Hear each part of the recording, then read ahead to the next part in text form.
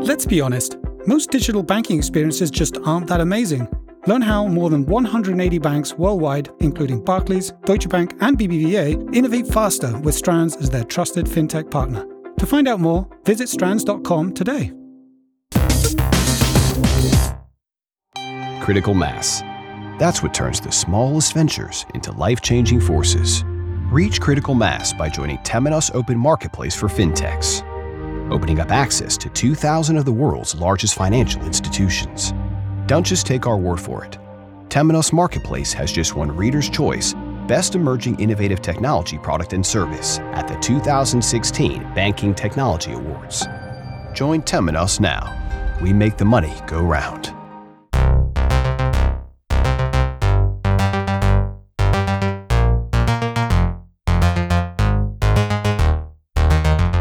Welcome to FinTech Insider Interviews. My name is David Breer, and I recently had the pleasure of speaking at the Technology Disrupting Finance Seminar in Oulu, Finland.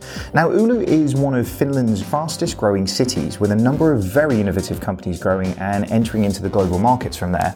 You can watch the full video of my presentation at 11fs.co.uk, or you can sit back and listen to the talk right here and right now. Enjoy. Lovely. Thank you very much. Yeah, there's always an interesting thing of having on a slide that you're kind of a thought leader. It sort of sets an interesting tone for the rest of the presentation to live up to. My name is David Breer. I am the CEO of 11FS. I've had quite an interesting career, if I do say so myself. I work for a global usability agency, sitting through thousands upon thousands of hours of user testing. I established and ran the digital transformation program for a large global insurer, did the exact same thing for a large global bank. I ran the digital banking practice for a large Indian offshoring organization. I started up a startup and sold it off. Hooray! So mortgage payments are a thing of the past, thank goodness. And then most recently, before I sort of say getting out of real jobs, I ran the global digital banking practice for Gartner. And this was across research, consultancy, and CXO, which is fun. But there was a few things that sort of bugged me through it, which I thought, do you know what, there's got to be a better way of doing this. And I'll explain as we go along. But I founded a little company called 11FS, and we did it on the basis of one main thing, and that was the mantra that we believe digital bank is only 1% finished. And throughout the presentation, I'll explain what I mean a little bit more by that. What we did, though, was we pulled together what we thought and what we still think is the team for sort of delivering on the other 99%. So whether it be people like Jason Bates, who is actually in House of Lords right now discussing fintech with the UK House of Lords, who started both Monzo and Starling in the UK, both very good challenger banks in terms of what they're doing. Simon Taylor, who ran the blockchain R&D division for Barclays. People like Oliver Busman, who's the ex-CIO of UBS. People like Chris Skinner, who, if you don't know Chris and you're in banking, you're probably reading the wrong sources of information in terms of sort of finding him, so I'd suggest going and Googling him. Even people like Sarah Mictel, who, bottom right, is our CMO, who we recruited from Apple. So you pull together a really interesting team, and actually really interesting things happen. And for us, it allows us to do a few interesting things. We get to build stuff, which is great. So we're building out a couple of products. We get to build things, which is great. So we're rebuilding a few banks. We're building a couple of banks for M&Os or retailers from scratch. We get to invest capital, and we have it's a $150 million investment fund investing in early stage blockchain, distributed ledger, smart contract, and fintech companies. And I talk a lot as well. The whole team talks a lot. It's not just me, honestly. But if you haven't checked out FinTech Insider, our weekly podcast, you really should do. Downloaded in about 140 countries now. It's number one in most of the countries it's being downloaded in. So yeah, check it out. Why I'm here today is to talk about a random statement I made in an interview, which I have to say doesn't narrow it down that much in terms of random statements that I do make in interviews. But this one particularly sort of caught people's eyes. Technology not going with finance is like saying macaroni doesn't go with cheese. And the reaction that I kind of got to that was very similar to the reaction that I got to the digital banking is only 1% finished piece. It's very sort of polarizing. On the one hand, you'll get people who, on the left-hand side of this, who believe that there is so much more opportunity.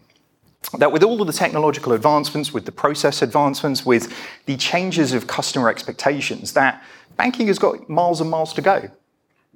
That there should be new products, that there should be new services. And then on the other side of things, you get the group of people who generally believe that digital is purely a distribution mechanism for analog products. One of the things that I always like to do at the beginning of a kind of a presentation is do a bit of a spot the difference. For anybody who's seen this before, hold the answer for everybody else's benefit. So there's 2017, where we are, and back in 1990, in the good old days of Britpop, where we were. Did you get them? Did you get the major difference? I do like a little bit of interaction. So would anybody like to guess what the major difference is between these two slides? We've gone from dark blue to paler blue. That was very observant of you in terms of doing it, yeah. But how about from a bank's perspective? Any idea? Huge amounts of money. So huge amounts of money were spent between 1990 and 2017 digitizing those organizations. And, just to go back to them slightly quickly here, it's kind of underwhelming, isn't it, for that amount of money that was spent? And the thing that most sort of concerns people when I actually kind of put this up is most people believe that number is too low. Most people think it's a very conservative estimate about actually what it is that has been spent over that period of time. So it's pretty clear then that during that period, quite a lot of lipstick has been applied to quite a lot of pigs, which is worrying. And there's a bunch of reasons for this. We're seeing regulation changes, we're seeing changes in trust, we're seeing legacy IT holding me back. If only it wasn't for my legacy IT, I could do all the wonderful things that you guys talk about. Most of that is bullshit, isn't it? We sort of use a lot of these things as excuses for delivering what ultimately are just bad experiences to customers. And it's undeniable. But I think there's one reasonably fundamental reason why we've got to this position that we have.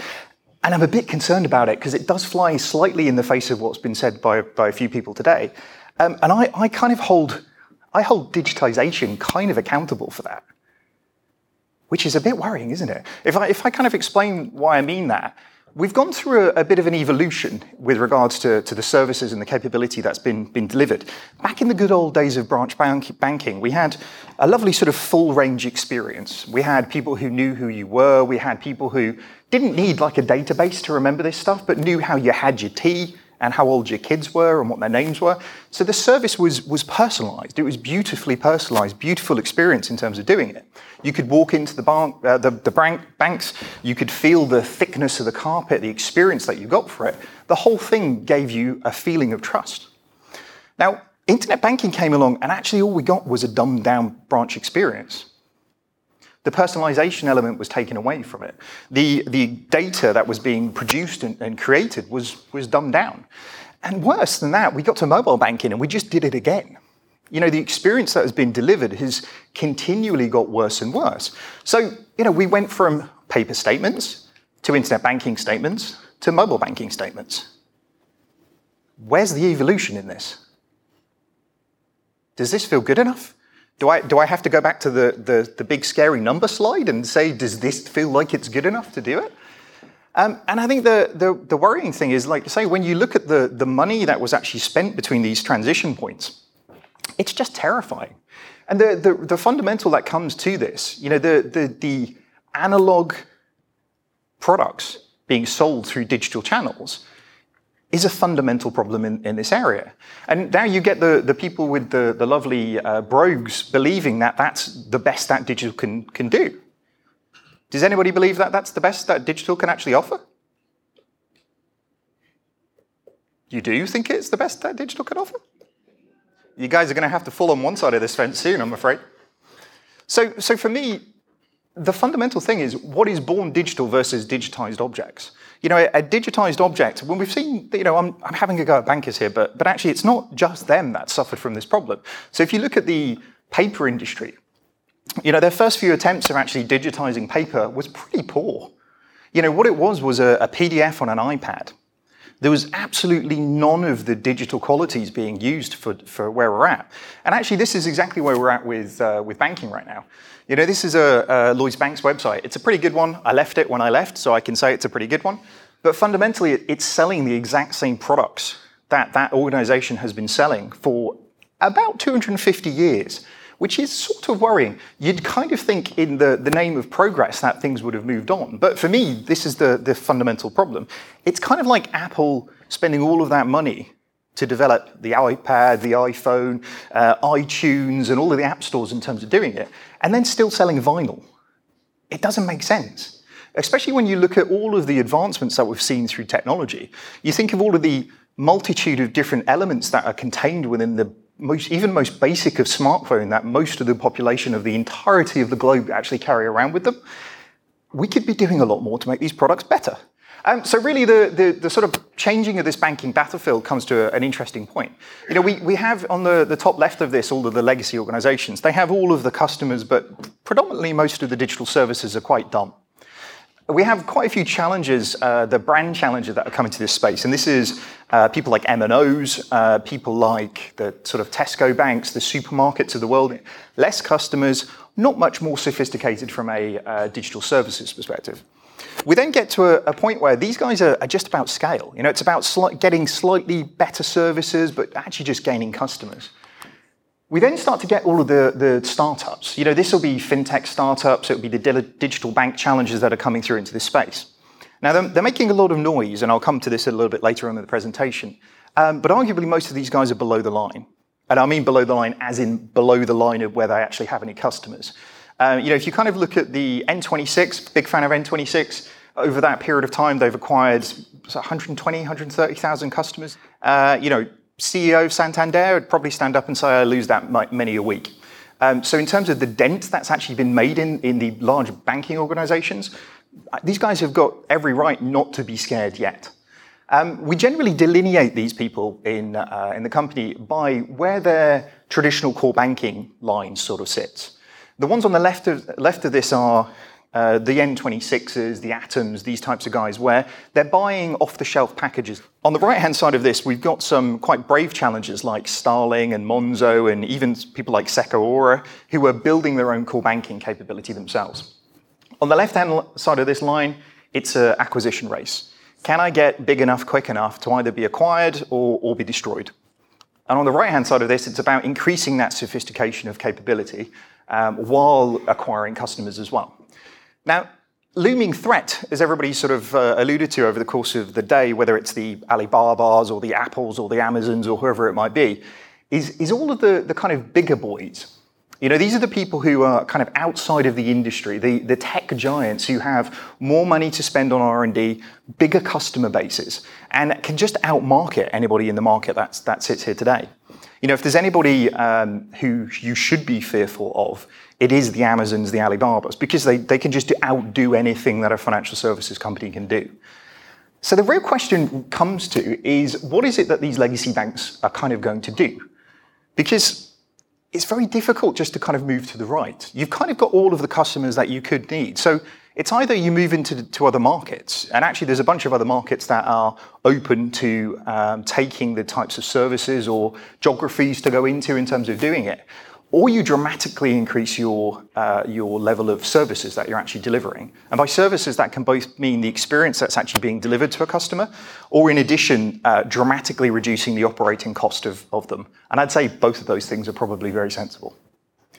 So first up, I'd say the thing that these legacy organizations need to really sort of focus on is where do you start? This is usually the most paralyzing part of this journey in terms of what people do is, okay, well, I like AI, I should do something in AI. No, don't do technology for technology's sake in terms of doing it. Equally, you know, I like to design stuff and create a customer proposition. No, don't start there either. And this is the problem. There's this sort of perpetual, which bit do I go with? Do I make a strategy? Do I start with something small? Do I design something out? Do I pick some technologies? And it's this sort of vicious cycle of round and round that people kind of get into, especially when the change is so significant that it requires fundamentally different ways of doing it. Next up in terms of the change is actually how to set up your team. And this is actually a pretty significant problem in most of these organizations. When you say digital transformation, most people kind of think of this type of picture. It's about how many thousands of people do I need? How do I align them? How do I make sure that everybody's tied behind my new magic agile process? And that's not really how digital gets done these days. Fundamentally, digital is a small team sport. What you need is more of an SAS mentality. You need the 10x developers, you need the 10x user experience designers in terms of doing things. And then you only need 2 of them. You know, when you look at bigger organizations that are making some significant dents, so this is a team picture of Monzo Bank in the UK. These guys with, I think it's 27 people, have built a bank that's probably, the current account is probably better than any one that I've seen. That's amazing, right? That's how many people it takes to do something amazing. It doesn't require tens of thousands of people to actually deliver upon things. You do not need the Chinese army to maintain your core banking system that you can't remember who put it in and nobody knows how to use. You know, things have dramatically kind of moved on from there. So you kind of need to focus on building the legacy that you're actually proud of. And this is a problem that most organizations are definitely in that have got any level of heritage in terms of where we're at. You know, this is a much more adequate description of most places' core banking than any. You know, it's that rotten core in the middle of most organizations that massively limit what you need to do. Simple things, you know, sub-accounts in terms of setting up a business account are almost impossible if you're on a core banking engine that doesn't allow you to do those things. Some of the biggest banking organizations on the planet suffer from not having real-time core banking systems, and it's quite scary. You know, core banking should be the digital heart of everything that you're doing.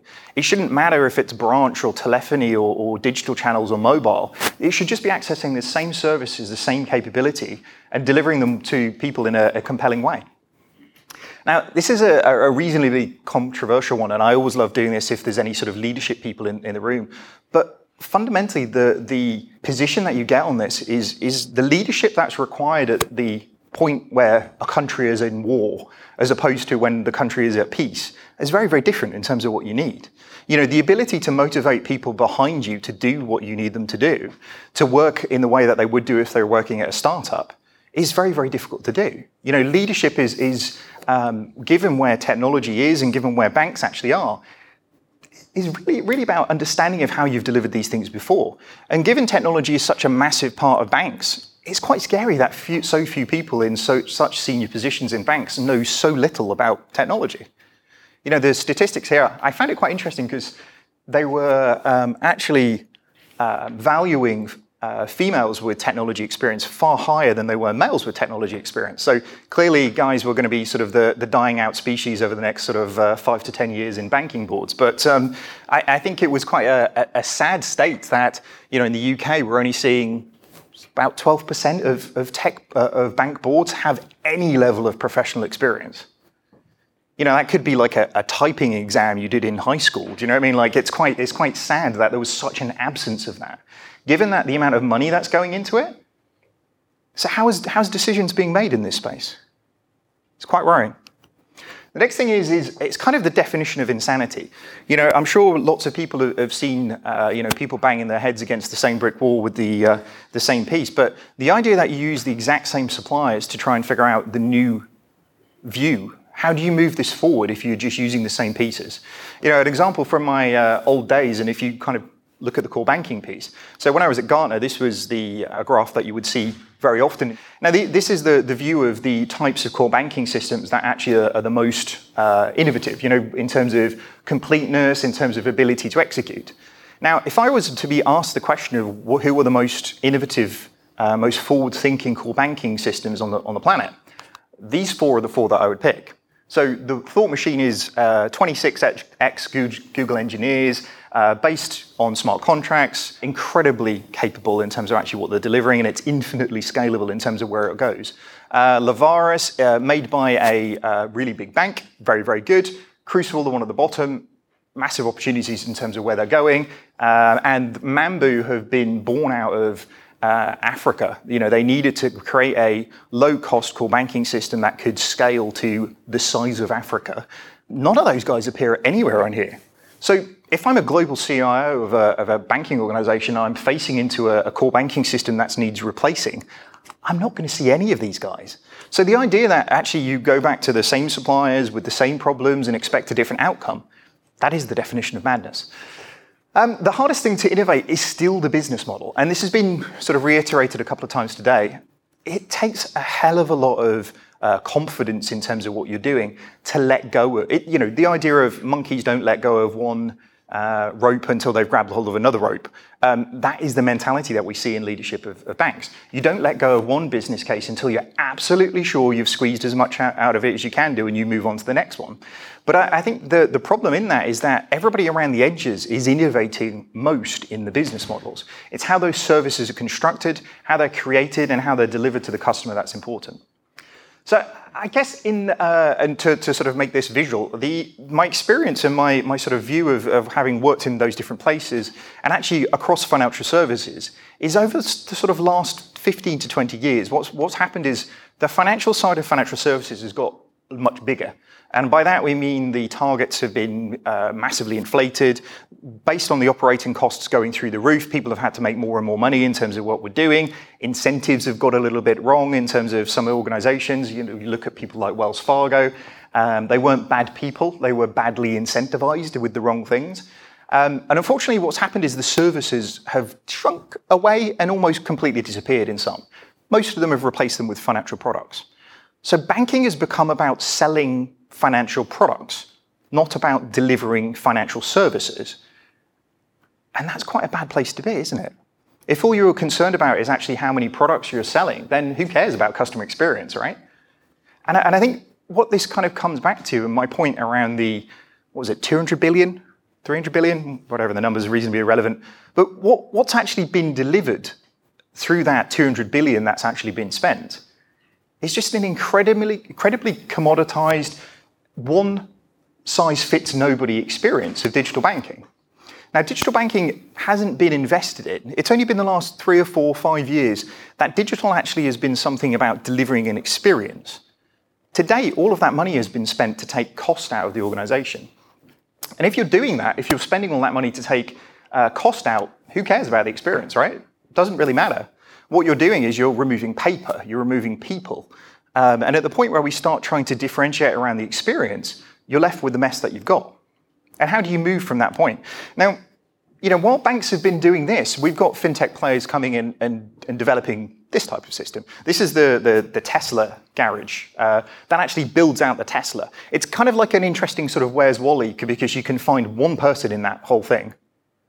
But this is kind of what fintech is trying to do. They're completely reinventing the processes and the practices to get to the point where you can start delivering services. So fintech's kind of got it nailed, right?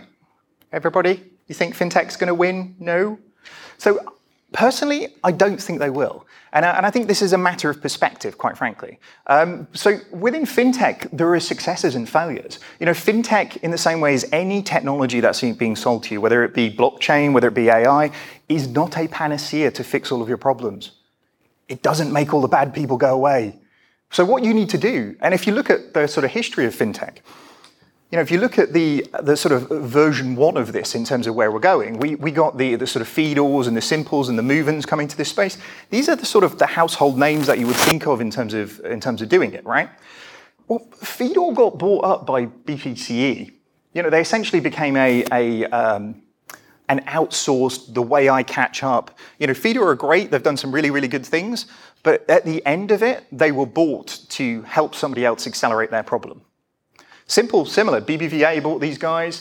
I think it was 3 or 4 days ago, there was a notice put out there to basically say, sorry, everybody who's got a Simple card, that doesn't exist anymore. It's all being consumed into BBVA and changed in terms of what will happen. And Moven started as a bank in New York, but didn't really acquire many customers. It's turned into a kind of a software company with a very passionate and very good evangelist at the front of it in terms of doing it. But essentially, it's a PFM salespeople now. So if these guys are the kind of crowns of fintech in the first wave of doing it, let's not buy every magic bean that we see in terms of kind of where we're going. And there's examples of it today. Atom, BBVA have come in for these guys already. I think it's 38% of Atom is already owned by BBVA. Pretty impressive, right? In terms of where they're going. But actually now, Atom's aspirations in terms of what they're there to do is a life raft for a very large banking organization. And that's an interesting place to be. My fear for the first wave is they had very, very high aspirations for what they could do. but the timing was just very, very wrong. If you look at the change in the dynamic of what we see today, with people like Solaris coming through as bank as a platform, people like Bud coming through as bank as a service, Rails Bank, very similar as a bank as a platform play, and then some of the challenger banks, the Monzos, the Tandems, picking off very specific niches and delivering incredibly compelling experiences for those guys. So that, for me, is the key. It's pick a niche and it's deliver a very compelling experience for these guys. So I think this is kind of a fundamental question, really. And I think with all of the different changes in the technology and all the different changes in the estates in terms of where it comes through, it's kind of what the banks actually need to be good at. And it's quite a difficult question to sort of rationalize in terms of doing it. Well, it's like, obviously they need to be good at banking. But when you sort of look at where a bank actually is, a bank is there to do a few main things, right? They're there to look after money, they're there to facilitate payments and lend money. And now, I appreciate that's incredibly simplistic in terms of where we're at, and all the investment bankers, if there are any in the room, will get really upset that I left out a whole bunch of stuff that they do. But when you look at it, that's the basic thing, right? Now, around that, what's happened over the course of time is quite a significant growth. There's been divisions being set up, there's been lovely pyramids and all these different sort of divisions set up because actually everybody sort of builds a little empire internally. We've got those three things, but then we've got all these auxiliary services that have been built around them. Now, in the future, what is it that you think you need to be best at? So do we think a bank is best at doing marketing? Anybody think a bank is best at doing marketing? Or do we think Apple might be better at marketing? How about data? Who thinks banks are the best at looking after data and the best at manipulating data and looking at it and finding really insightful things? You do. Okay. You don't work for a bank, do you? Go work for one and then ask that question again. How about new product development? Anybody think banks are best at doing new product development? No. So at what point do we sort of figure that actually the best way to figure out where the next wave of banking would be to look at this list of things, and then if they're not the best things that we can be good at, find somebody who's better at doing it than us. There are very large organizations that have had taken a pretty extreme approach to this. We've seen people like Commonwealth Bank in Australia with Michael Hart decide that IT, we're bad at IT. We can't do it better than somebody else. There are literally companies called IT companies to do IT. So outsource IT, they do it good. And once it's in a shape where actually we can manage it, the cost efficiencies are at a position where actually they're acceptable for what we need to do, and our operating cost has come down, then bring them back in by all means. And I have to say, when you start going through this list, there are not many things on this list where you would go, yep, banks need to be best at doing that. And I think that's where the future of banking will go. I think the idea that a bank needs to do everything itself, that they need to create their own products, that they need to sell their own products, that actually all of the IT, all of the technology is all created by a bank in a bank, has gone away. And I think for the next decade, it will be about the people who have the ability, both from a technological and from an emotional and a leadership perspective, to accept that we're not the best at stuff. And actually, how do we bring in the organizations? How do we integrate the experiences that really differentiate us from the market in terms of what we're doing? Now, the exciting thing is that if digital banking is only 1% finished, then there's 99% to go, isn't there? And for me, that's an incredibly aspirational message, because that's the challenge for all of you guys in here. We have to deliver on that 99%. And for me, that's the kind of fun of it. So thank you very much. That's me. Thanks again, Business Ulu, for inviting me to Finland. It's an amazing fintech scene happening there, and I will definitely be back soon. If you're interested in having me or one of the 11FS team talk at your next event, get in touch at hello@11fs.co.uk. You can watch the full video of the presentation on 11fs.co.uk, but that's it for now. Speak to you soon.